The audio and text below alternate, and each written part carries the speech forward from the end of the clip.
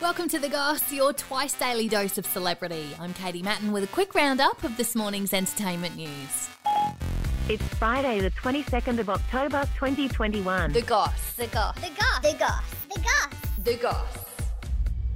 Britney Spears has been house hunting ahead of her upcoming court date to end her conservatorship. And I'm so excited.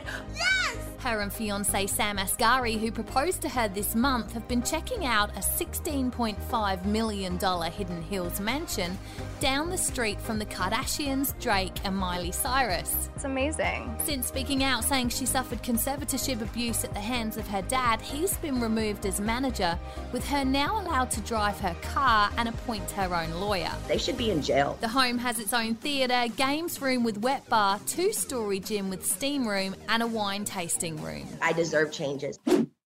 Grunt Enya has denied cheating on his wife despite being pictured with another woman with his hand on her leg. We were standing there and I accidentally turned around and brushed hands with her. The couple looked cosy with his wife of 10 years apparently heartbroken. Full-blown love that I didn't even know existed. The 22-year-old he was seen with is his Dancing with the Stars partner Lily Collins. Hey Grant, when are you going to marry this girl? When are you going to put a ring on it? And I'm like, oh God. He claims the photo has been taken out of context and that he was comforting her after she received some personal news. And the Queen has been advised to cancel her upcoming commitments with concerns over her health.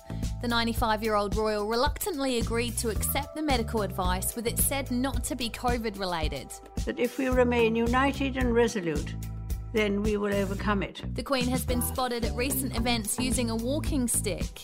It's said the year has taken its toll on her, with her husband Prince Philip passing away, her son Prince Andrew accused of sexual assault, and Harry and Meghan's public outbursts against the family. There's a lot to work through there.